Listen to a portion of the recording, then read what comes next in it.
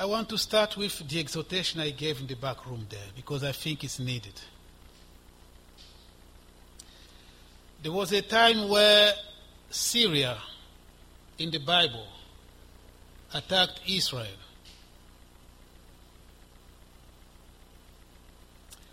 Ben-Hadad, the king of Syria, coalesced with 32 other kings. That's a big army.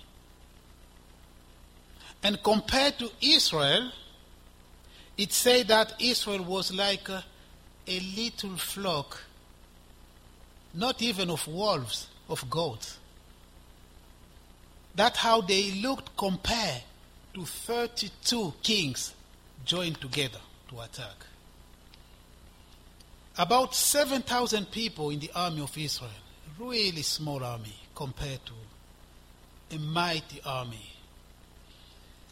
When Israel defeated them, some of King Ben-Hadad, the Syrian king, they came and said to him, "Oh, you know what? The Israelites are very, very strong on the hills because their God is the God of the hills. But if we go to fight them in the plain, in the valley, we will defeat them." The Lord revealed that to his servant, and the servant went and spoke to King Ahab. He said, "You know what? They're planning to attack us, but this time in a plain, in a valley, because they say our God is the God of the hills." From the Syrian perspective, when they say their God is one of the gods with small g. Now we have our God, they have their God. Their God is strong on the hills. But when the prophet is conveying the message to the king, he said, they say our God, capital G, is the God of the hill, therefore is the God of the hill and not the God of the valley. And he said, the Lord has sent me to tell you that he's going to defeat them. The Lord has sent me to tell you that he is the Lord. In other words, our Lord is saying, no, he's the God of the hills and the valleys.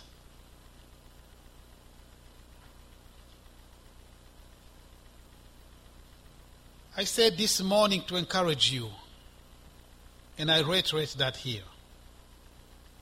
It's very easy and pleasant and joyful and a happy thing to do, to praise the Lord when we are on the hill. Everything is okay. Promotion, salary, new job, birth, all those nice things we love. Praise the Lord. But in the valley, the first question is God really aware of where I am?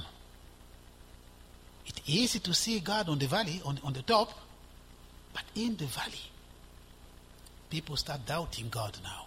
Is God really aware of my situation? I don't think so. It's taking so long.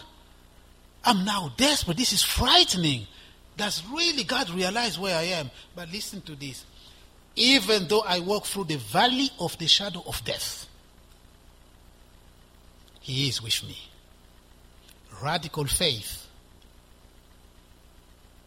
David was hiding in caves. God was with him. And they called the place the rock of escape.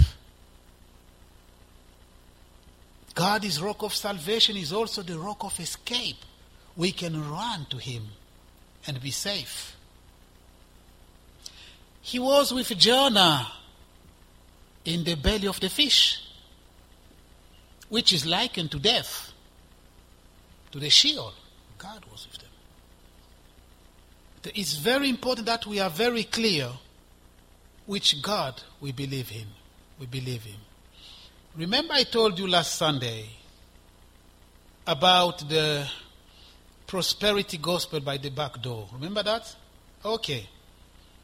I've sent to some of you A very, very good preacher in my country, Southern Congo, was preaching that as we were preaching on Sunday. He was preaching.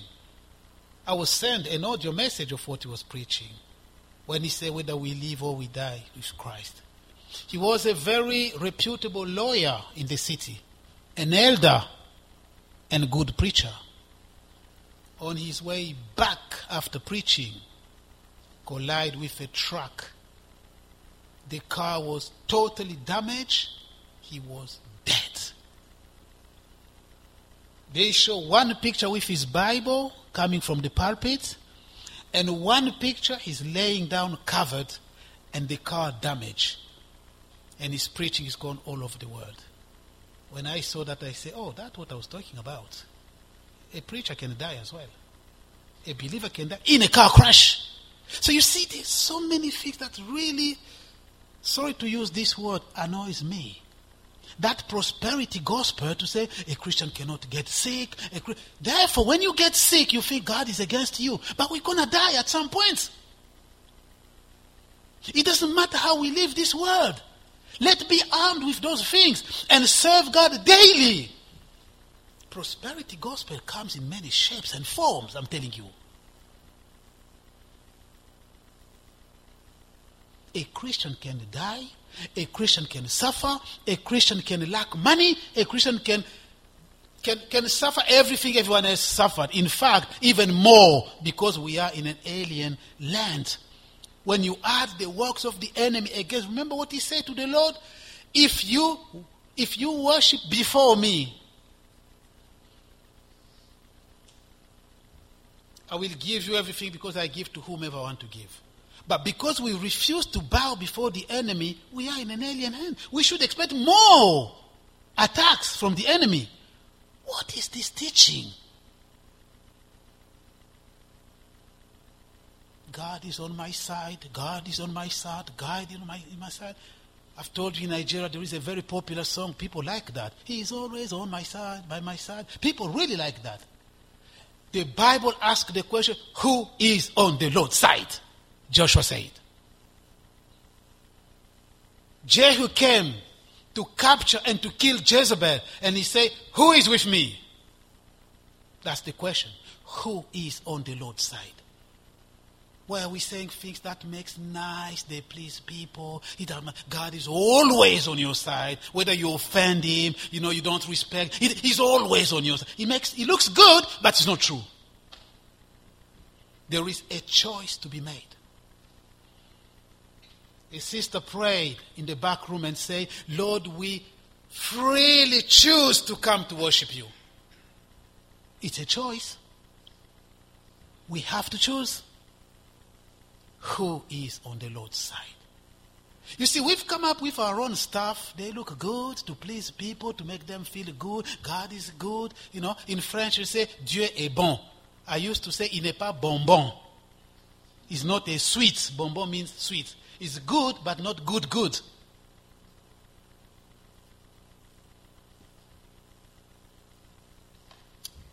That's an encouragement to you.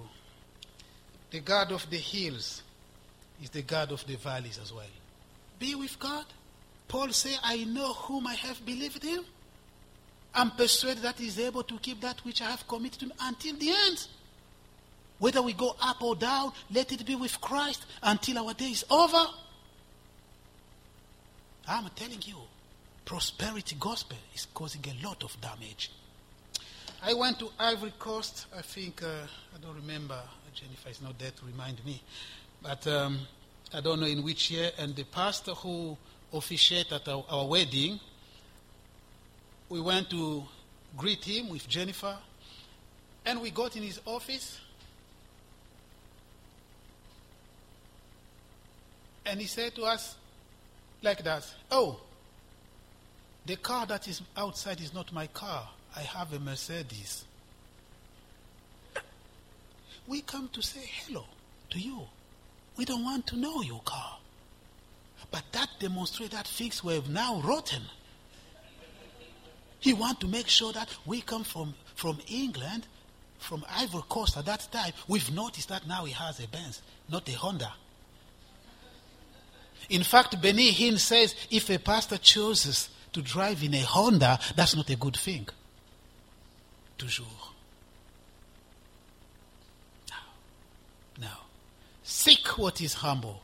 We are allowed to be ambitious, but to the measure of the grace God has given to us. Okay, let me close that door and go back to Jezebel.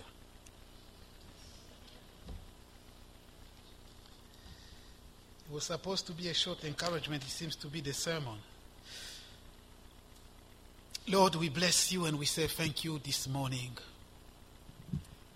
In particular, we say thank you for the fulfillment of your promise. Not to leave us orphans, but to send us another comforter, helper, paracletos, the eternal, holy, and good Spirit of God, God the Spirit.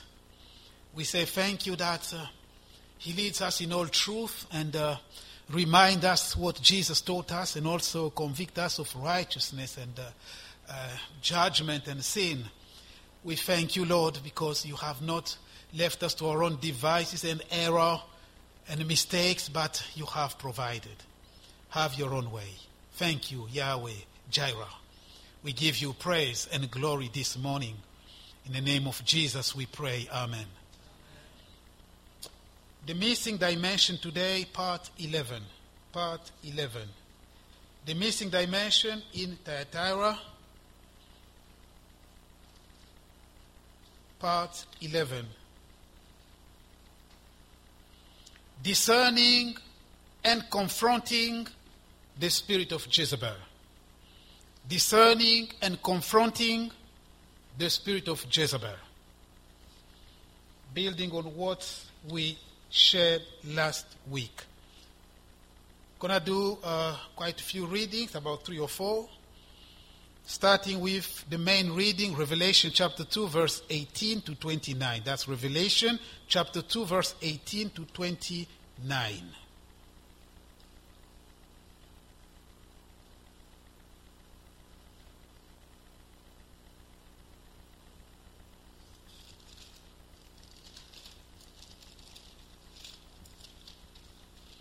Revelation chapter 2, verse 18 to 29.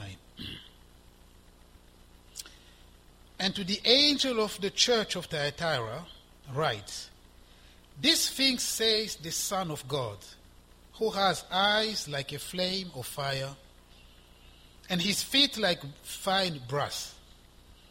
I know your works, love, service, faith, and your patience. And as for your works, the last are more than the first. Verse 20.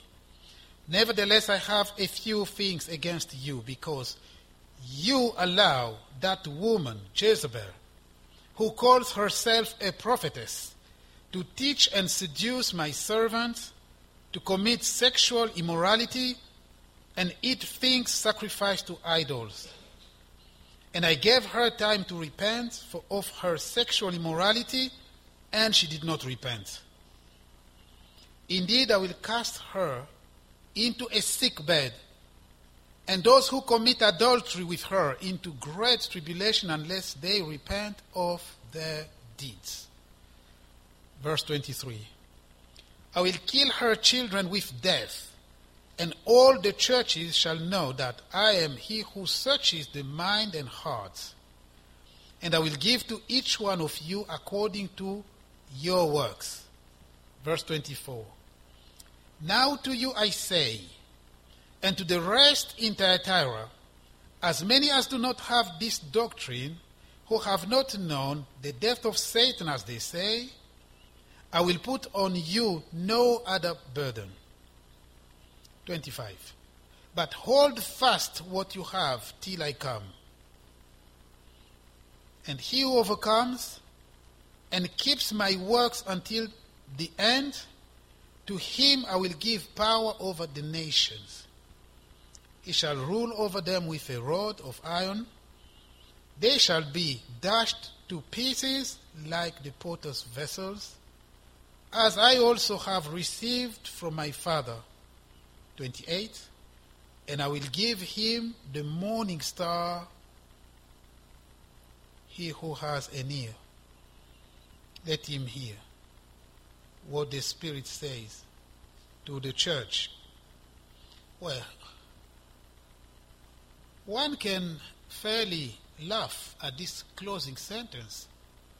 We all have an ear. Why say he who has an ear?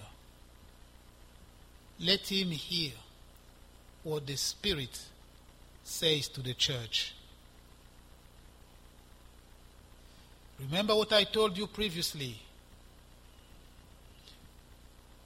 We use spiritual language to explain spiritual things. And the natural man does not discern these things, because these things are only discerned spiritually. Therefore, there is a need to be born again and to be filled and led by the Spirit of God. Otherwise, it's just fairy tale. Some people don't understand. Why are we putting so much effort in this? Why? It's only a church. But what is at stake is your soul.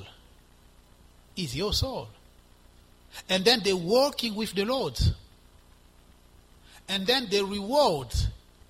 So these people here, remember I mentioned to you the doctrine of the rest. There is always a rest. There was a rest in Israel. Those were people the Lord revealed to Elijah. No, I have other 7,000 people who have not bowed before Baal. That's a rest. There is always a rest. There was a rest in Israel. There was a rest everywhere. In Pergamos, in Thyatira, there's always a rest. Maybe here as well.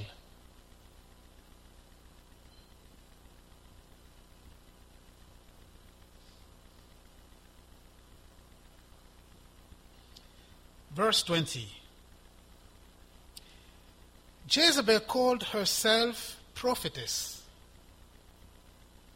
which also means, in the context, inspired. Because the prophets were holy men of God who spoke as the Spirit inspired and led them.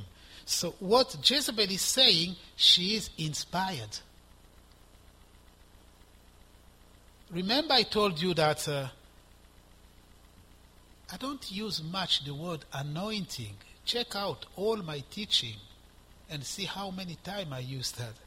In fact, many years ago, I was accused by a church member who went to accuse me to the pastor. But it didn't make sense to me, because when I preached, the pastor was there and said, Guy was boasting that he is an anointed servant, something like that. Now, I said to the pastor, you cannot even begin to consider that I don't use the word anointing. Just take that. It's a false witness against me. I've never said that. Everybody knows I've called myself a preacher to the unsophisticated. I struggle to speak. Sometimes during the teaching I ask for meaning of things. So there's no reason really to boast. I will be a fool person if I do that. Because you understand before I speak, because your English is polished. So it was a lie against me. And I said to the pastor, I don't use the word anointing. I don't like the words. That's not true, because I don't say that enough. I use words like being filled with the Holy Spirit, being baptized, being renewed. Those are the words I used. And when I use them, I use for everybody, not on me.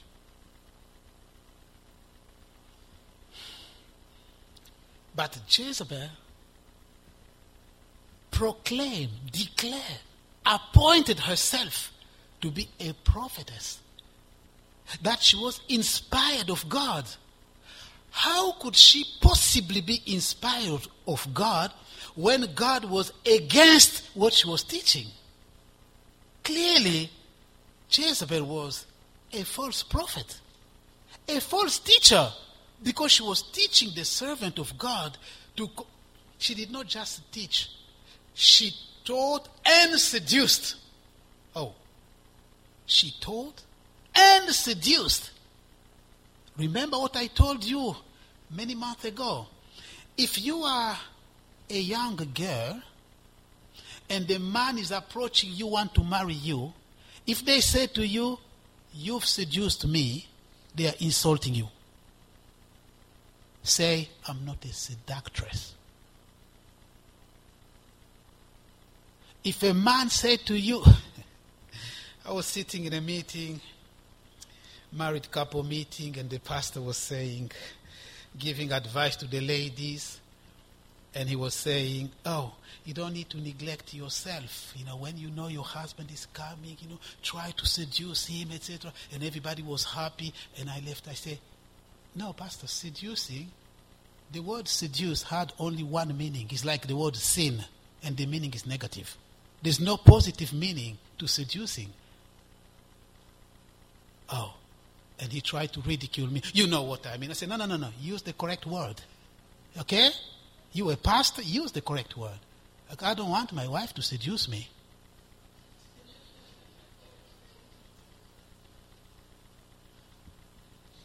Because the word seduction comes from the Greek word apoplanao.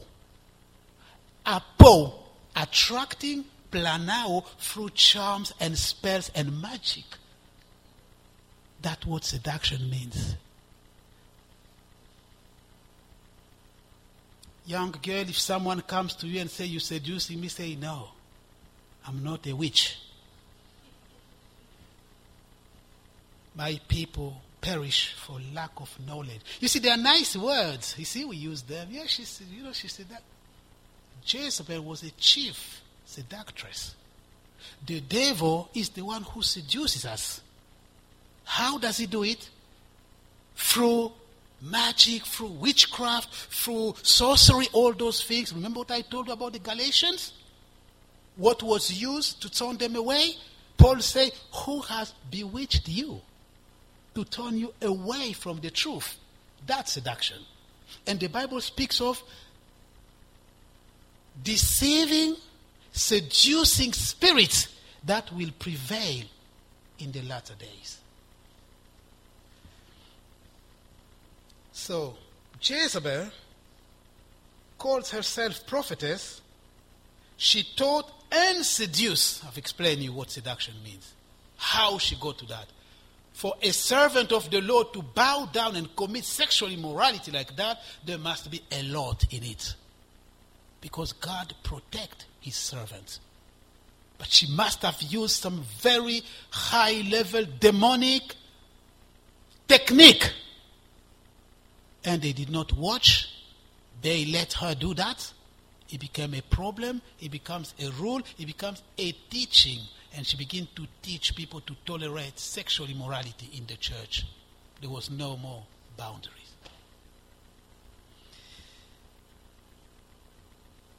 Not only that, but she also taught people to eat things sacrificed to idols. Oh, how did that happen? Why would they let someone go that far in the church? But guess what? There were people in that church who held to that doctrine. It's still called a church.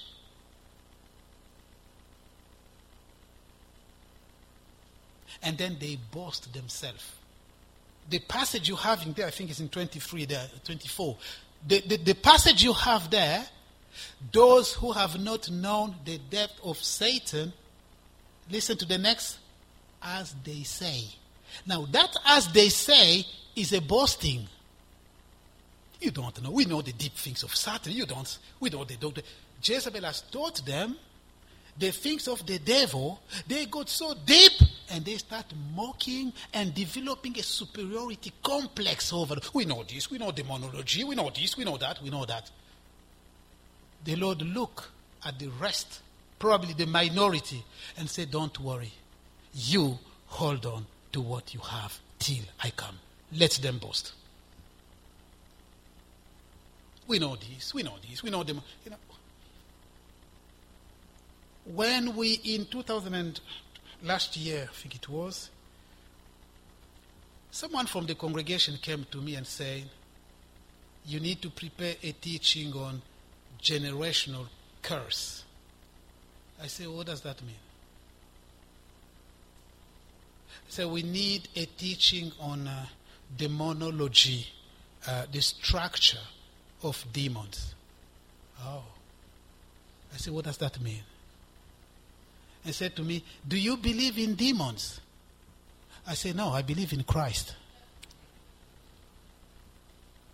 So you see, people have so many. So I say, no. People fighting the good fight of faith according to Ephesians 6:12, we will teach them how to fight from the Bible.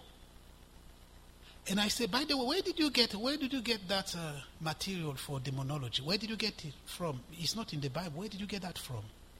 No, because someone was a witch, he was a chief magician when they came to Christ. They now reveal how it works in the pandemonium, and they've now written material. I said, okay, all right. And believers are very fascinated with all those things. They like that. Demons. They know nothing about Christ himself. The church time is divided 50-50 between the devil and Christ. And people are quite happy. It makes them feel great.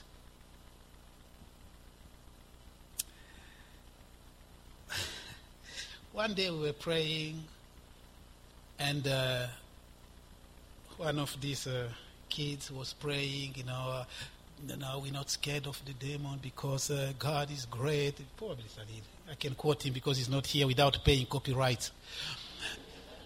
And Lord, you are great, even if we go through the valley of the shadow. Just as we pause to give an exhortation, there was a panic alert in the house. Oh, we've heard a mouse. He was the first to run. I said, what? You afraid of a mouse?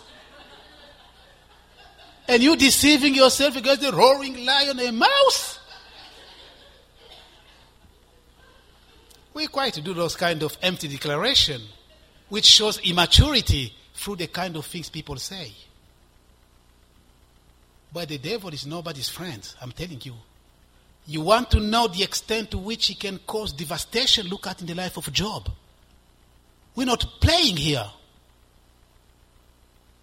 The devil is nobody's friend. And most of the things attributed to the devil are not of the devil. Because if the devil does something, it's so serious. It's so serious. When he passes and lifts his footprints, you will know this is the devil. This is too bad. But people are just playing devil. No. Hide in Christ.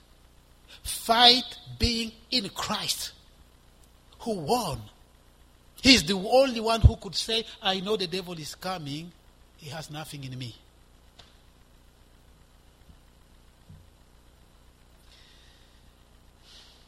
Verse 24.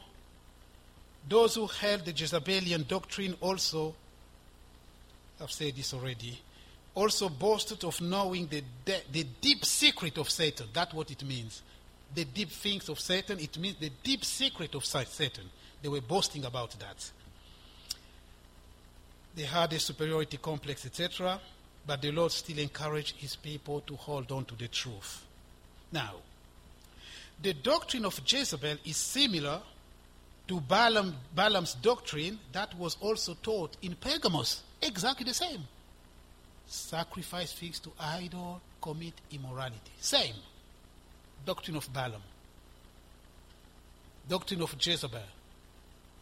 But we see that in Numbers, in the book of Numbers, we have a bit more details about it.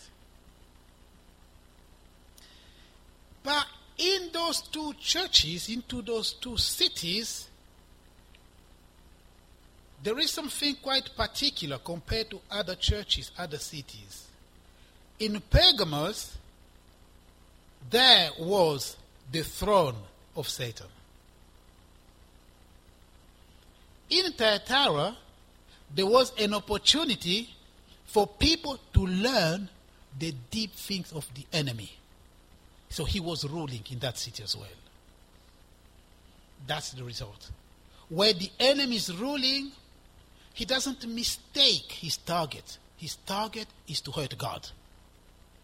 Number one. Number two, to cause God people to worship him. He's been in heaven. He knows the glory of God. He's after it. He wants us to bow down before him. But that cannot happen openly. He has to do it cunningly, by stealth, by infiltrating us and distracting us from the Lord to him, and he comes in small steps. Sexual immorality plays a big role in that process.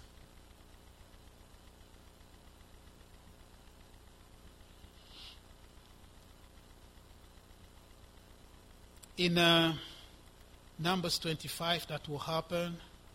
The Israelites remained. The expression is remained. They were not supposed to remain. They were supposed to be walking. They remained in Shittim, acacia groves. Another word for all those is sacred pillars, sacred trees. Whenever you see the word grove, acacia, Shittim, it means something really bad. In modern version, they are all even referred to as obelisk. And we know where that comes from, historically. So the people of God are sitting now amongst the sacred pillars of the Baal, and they start taking Moabitess wives, committing sexual immorality, sharing food that was sacrificed to idol, and ultimately they found themselves bowing down before the Baal. That's what I mean. It comes in small steps. Again, a warning to those wanting to get married. You need God, men and women. It comes in very small steps. You can find yourself gone. Pay attention and be 100% sure that you're taking a man who loves God, with evidence, and vice versa. People can disguise themselves. I'm telling you, it can change very quickly. And you will find yourself having to make choice between God and something else. That's the strategy in the Bible. Those who have snared and trapped the people of God, they've come through sexual things and marriage, mixed marriage, etc. And then you find yourself, you are gone. Many sisters have found themselves in difficult situations because of desperation. We have to be careful. I remember that good sister. She was really on fire. She loved the Lord God. She kept quiet, and she stayed with us in the church for 3 years. And when she was about to go back to Tanzania, she was saying goodbye to the church. She said, remember me in your prayers, that the Lord will open a door for me to be married, but in the meantime I'm serving him because he is my husband. Oh, hallelujah. I say, wow. For 3 years, nobody knew whether she was engaged or married or what. All we saw was Jesus Christ. And she's leaving the next day. Today she makes a statement. She reveals her need to the church. Remember me. But in the meantime, Jesus is my husband. That means whether I get married or not, I have Christ. There is a marriage supper coming with Christ forever. Rather than being trapped, I prefer to be with Christ. If he opens the door, thank you. If not, clinging on to him. That's the right attitude. I also told you this story when I was, I wasn't an elder yet. I was a teaching deacon at Bridge Lane Christian Fellowship, and in a service like this, toward the end, I closed the service and I prayed. And in my prayer, I said, Lord, we commit our sisters and our brothers who are seeking your will for their life, for their marriage, etc. May you guide, may you lead them. After the service, I was very exhausted, as always the case, and went to sit down in the office. And a lady came to me. Anyone remember the name? What's her name? You don't remember? Okay. She came to me. She was a very high professional person. At that time, I was only a finance assistant. So she was very highly qualified, and she came to me, And she said, Gay, you made me feel inferior. I'm not married, but I'm not lacking anything. What kind of prayer is that? I don't need that prayer. I'm not desperate. I'm sufficient. And I kept quiet, wiping my face because I was just coming from the pulpit. And she talked. I was sitting down. She was standing. And she was talking to me in the office. Because I wasn't answering, she thought I was very weak. As many people think when I don't answer. No, I just think before talking or acting. Because when I act, I have sufficient evidence. And you won't have a way out. So she thought I was so weak. And she talked, and I kept quiet. And I said, have you finished? She said, that's it. I said,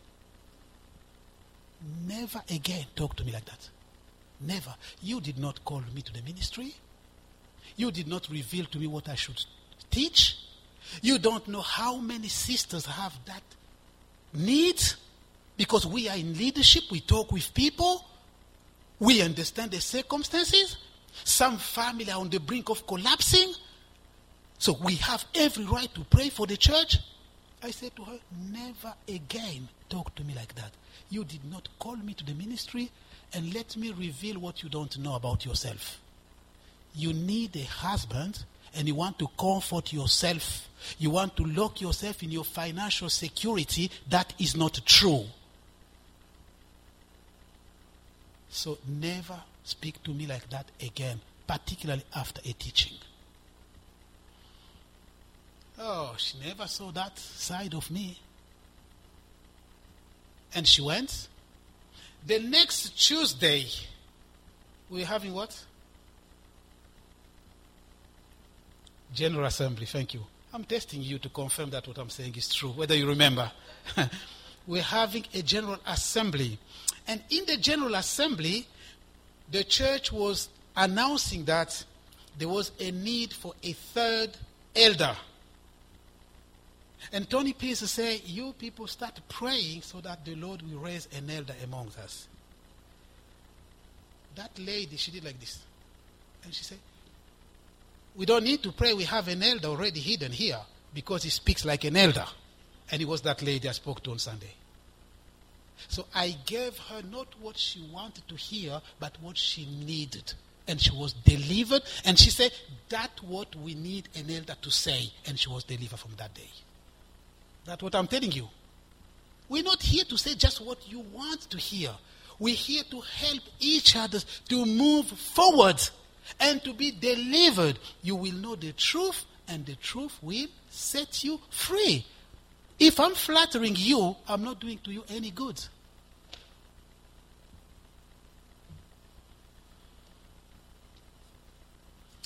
In Luke chapter 4, verse 7, the devil said to the Lord Jesus, if you worship me, all will be yours.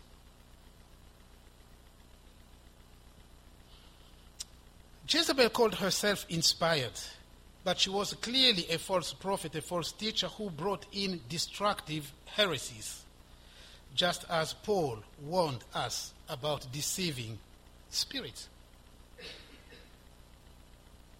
In 1 Timothy 4:1.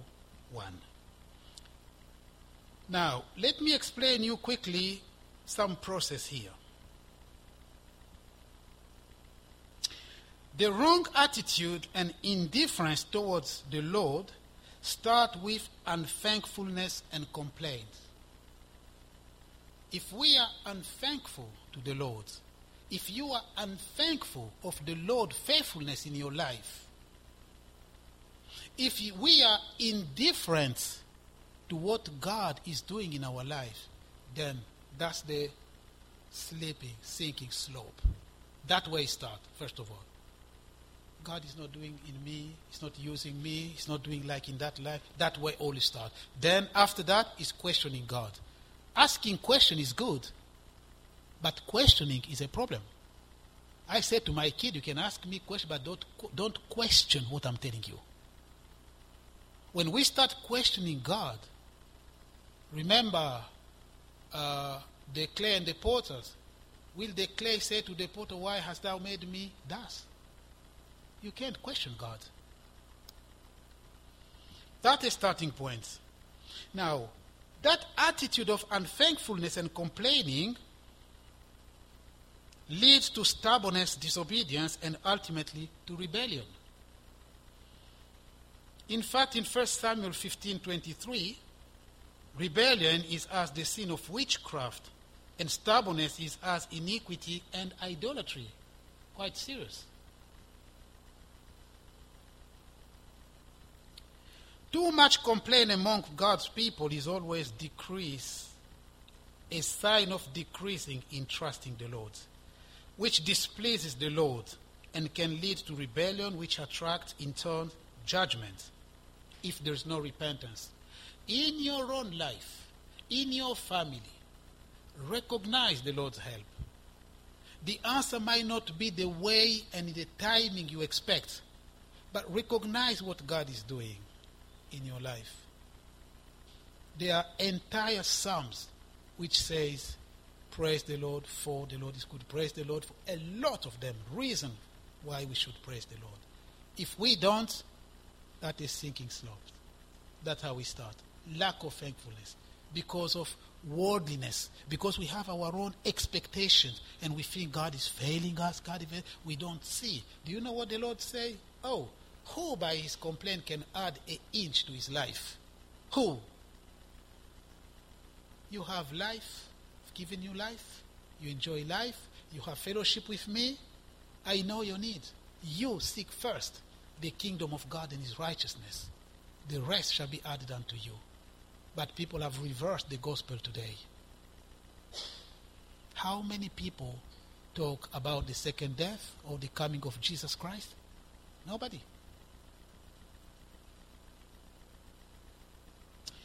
Like in Pergamos and in Thyatira, the problem with the Israelites in the Old Testament was the mixed multitude. Remember that? In Numbers chapter 11, verse 4, when they start to complain, oh, we're fed up with this manna all the time, we're fed up, no, we want something else. In Egypt we had onions and cucumber, etc. Now we are fed up with this. The Bible said the reason why they started saying that was because of a mixed multitude, infiltration. Infiltration changed the spirit of obedience. You get people pumping things in you, and you remove your loyalty towards God, and you start complaining. Mixed multitude who used to eat meat, including meat sacrificed to idol. They look at the Israelites, they're eating pure manna. The Bible calls that the food of the angels. Now, they are used to things sacrificed to idol. They want that to be done amongst the people of God. But in the desert, there is no meat. If only we can start catching some meat here, then we can continue to sacrifice to idol. Idol don't like manna. And the Lord said, because of the mixed multitude, they started complaining. We have to be very careful with infiltration amongst us. Now, I'm going to not shock you a little bit, but I'm going to make you think again. I know you're thinking people. But let me take something extreme.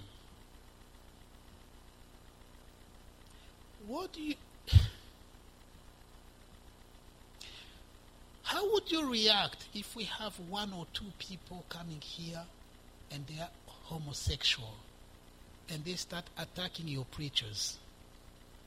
They start saying, oh, that's too harsh, how would you react about that? Would you say, yeah, they always like that, we always complain even ourselves? You give a highway to the devil now to kill your preacher.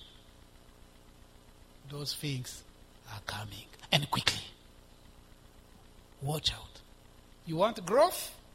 God say, I want you to remain as you are to have life. You want growth? Growth will come. You can have 100 people in one day, and they will come and they will impose the line here. You say, we love Jesus, but we are homosexual. By the way, I use the word homosexual. I've been told that gay means good as you. Therefore, I choose homosexual, which is biblical. how would you react? Would you protect your teachers? Or you say, they're always like that. We're fed up with them. Think about what I'm saying. Or you would say, what? No, that's in the Bible. That's why we're preparing you for difficult time to come. We don't know for how long.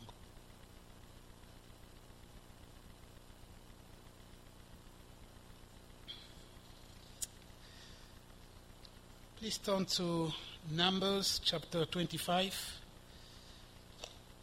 Numbers 25.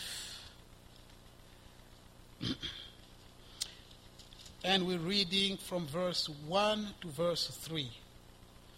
Numbers 25, verse 1 to verse 3. Now Israel remained in Acacia Grove.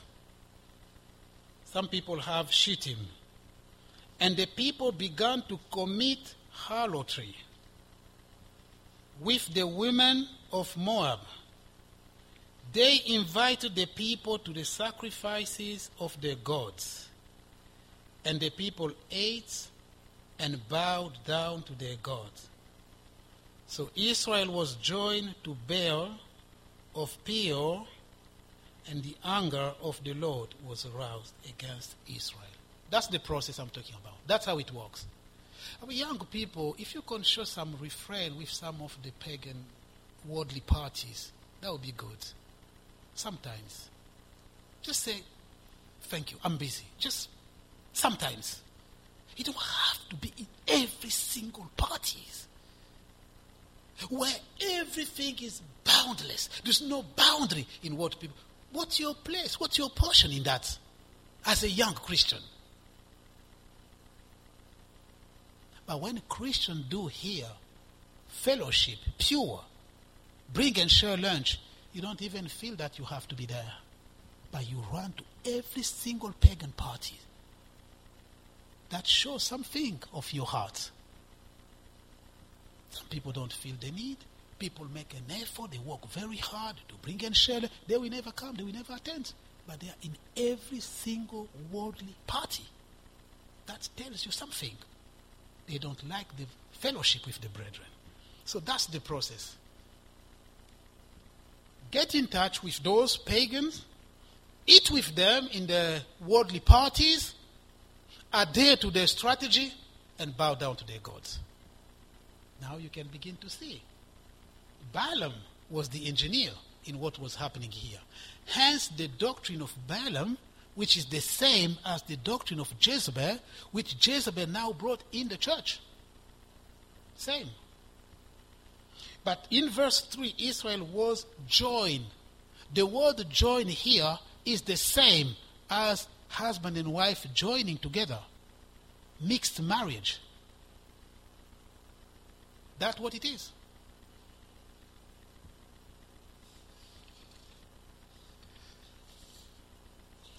In the wide society, the spirit of Jezebel runs unchallenged through entertainment and fashion. I said that before. But this spirit can be prayerfully discerned through greed, manipulation, lying, power hunger, and controlling tactics. For example, this spirit can be discerned in Potiphar's wife in Egypt. She tried to seduce Joseph, and when he refused, her sweetness turned into bitterness. That's seduction. She cruelly accused Joseph of attempted rape. And Joseph ended up in prison and lost all his favor, at least from the king. That's a clear manifestation of the spirit of Jezebel. She was possessed of that spirit. The key feature of the spirit of Jezebel is control. Another word, if you want another expression from the spirit of Jezebel, take it from me, I call that the anti-biblical spirit of control. Jezebel equals control.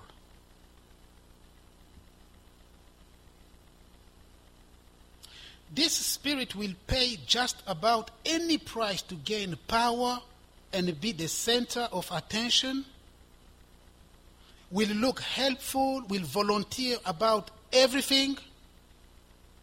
A person with the Jezebelian spirit offers manipulative and possessive kind of fake love in exchange for total submission and devotion, and never admit guilt or wrong, but takes credit of everything. This spirit idolizes own opinion. You can begin to understand, because you're very intelligent people, that this is not just women. They are men who have the spirit of Jezebel. The lie is to say, oh, it's a woman, so a spirit has no gender. The reason why people are harassing women is because Jezebel, the original Jezebel, was a lady, and she demonstrates, she manifests those characteristics, and people conclude that is a female spirit. There's no female spirit. Men, and many men have this spirit. And many, I say, have the spirit of Jezebel. Controlling spirit, lie, manipulation. Many men have that.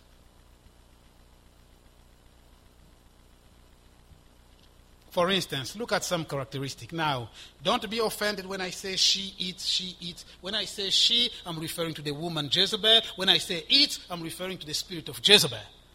Interchangeable. Don't be offended. Okay, let's go. Other characteristic of the Jezebelian spirit.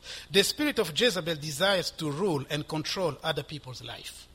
Characteristic number 1. Jezebelian spirit wants to control other people's life, to be in charge of other people's life. It uses fear, lies, and intimidation to oppress others. Nothing stops Jezebel from getting what she wants. She desperately desires to exercise undue authority. Jezebel hates authority. She manipulates those in leadership. Now, when I say she, it doesn't mean I'm discounting men. Include men in it as well. You can put he if you want. She stirs innocent people to get their emotions out of control and will never take any blame. That's the spirit of Jezebel. The spirit of Jezebel can get into brothers and separate brothers. Can get between sisters and separate them. Can get between husband and wife and separate them. That's the spirit of Jezebel. Disguising in a very helpful way, but trying to achieve something. Families are destroyed because of the controlling and disguised spirit of Jezebel, going unchecked and not challenged. She is a control freak. She makes herself indispensable and make you feel that you always have to confide to her. That's one manifestation of the spirit of Jezebel. You always feel like you have to tell them your secret, your personal thing. So they put you in a position where you feel always that if you don't, you begin to feel bad about yourself. You have to tell them. Very, very, very cunning spirit, I'm telling you. If you can't hold things for yourself anymore, and you feel, I have to, well, run to God and ask for wisdom. There is something not quite right.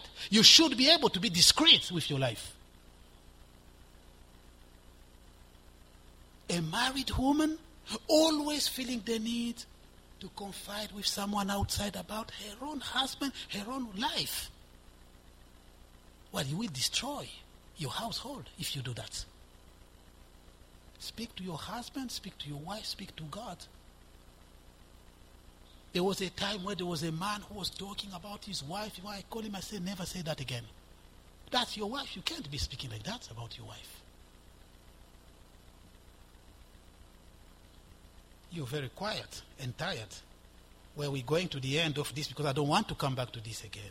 We've gone from the general to the particular now to learn something and be delivered by God. The spirit of Jezebel lies convincingly and put on masks to disguise her true nature. The spirit of Jezebel does not like those who oppose or contradict her. Jezebel spiritualizes things to look more spiritual and get to her intended, desired outcome. You see, I'm a prophetess, spiritualized to gain advantage on you, ascendance on you, and make you feel that is coming from God. That's the idea. She loves to be in control of information and uses it to impress others and is not discreet. Jezebel is calculative and uses element of surprise. Jezebel undermines others' achievements and she is narcissist. I am this, I am this, I am that. That's the spirit of Jezebel. Her default attitude is to insinuate doubt and disapproval.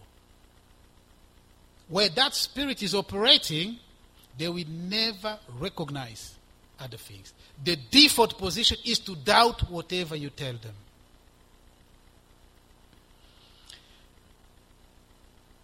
Jezebel will only dwell in a place only if she can control the leadership. Only. Jezebel can fake deliverance because she hates repentance. God gave her time to repent. She refused.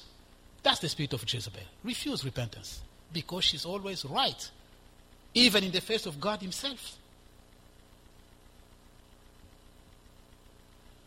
Jezebel is stubborn and insubordinate, does not really submit to any authority but can fake. Jezebel hates righteousness, hates submission, hates repentance. Okay, we're going to stop there. Those who have requested this document, you're going to have the full document. Okay, there's still quite a few things here. You're going to have the full document by the time you get home. Those who ask for it. If we get all the 3 parts of it, we have to stop at some point. But I wanted to really you to recognize the devastation of this spirit. We haven't even gone into its origin, where it came from Akida, etc., Genesis 10:10, etc., where it came from. The low-level pit, where it came from, that spirit, etc., is all there in the Bible. But you can find that in the note if you want them. Now, I suggest that we choose the Lord, who can deliver us, who can help us. You can begin to recognize these things in order to be freed by God, if you will. Who is on the Lord's side? I'm going to call Chrissy to lead us in the final song. Who is in the Lord's side?